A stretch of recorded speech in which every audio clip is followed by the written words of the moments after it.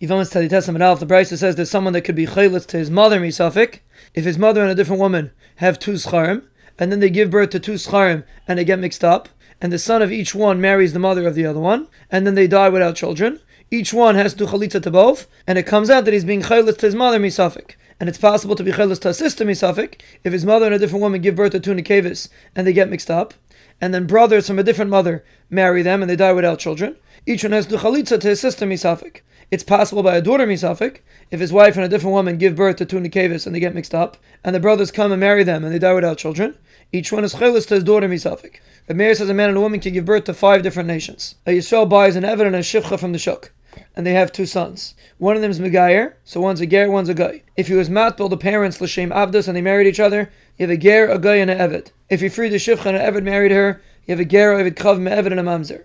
If you freed both of them and they married each other, you have a Ger, Eved Chav, Eved, Mamzer, and Yisrael.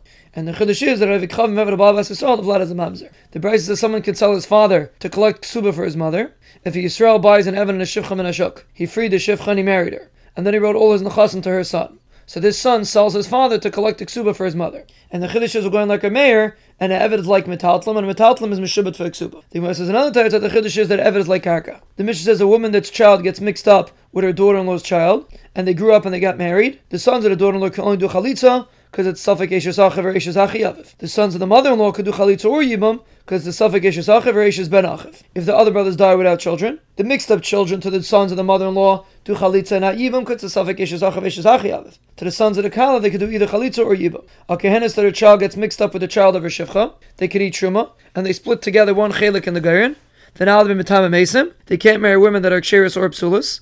If they get older and they free each other, they can only marry women that are royal lakuna. They can't metame l'mesim. If they're metame, they don't get malchus. They can't eat truma. If they eat, they don't pay karim v'chaimish. They can't get a chelik by the gairin.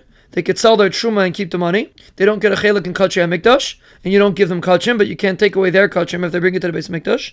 They're part from zraya l'chayim and keva. The bechor is zraya until it gets amam, and they have the chumras of kainim and yisraelim. The Gemara explains the case in the Mishnah. If the Sfeikis are doing Chalitza and Yibam to the Bnei Hakala, they can only do Chalitza and then Yibam, but they can't do Yibam first, because else it's going to be Yivam L'Shuk. The Gemara explains the reason why the child of the Kehenes and the child of the Shivcha only get one Chelek.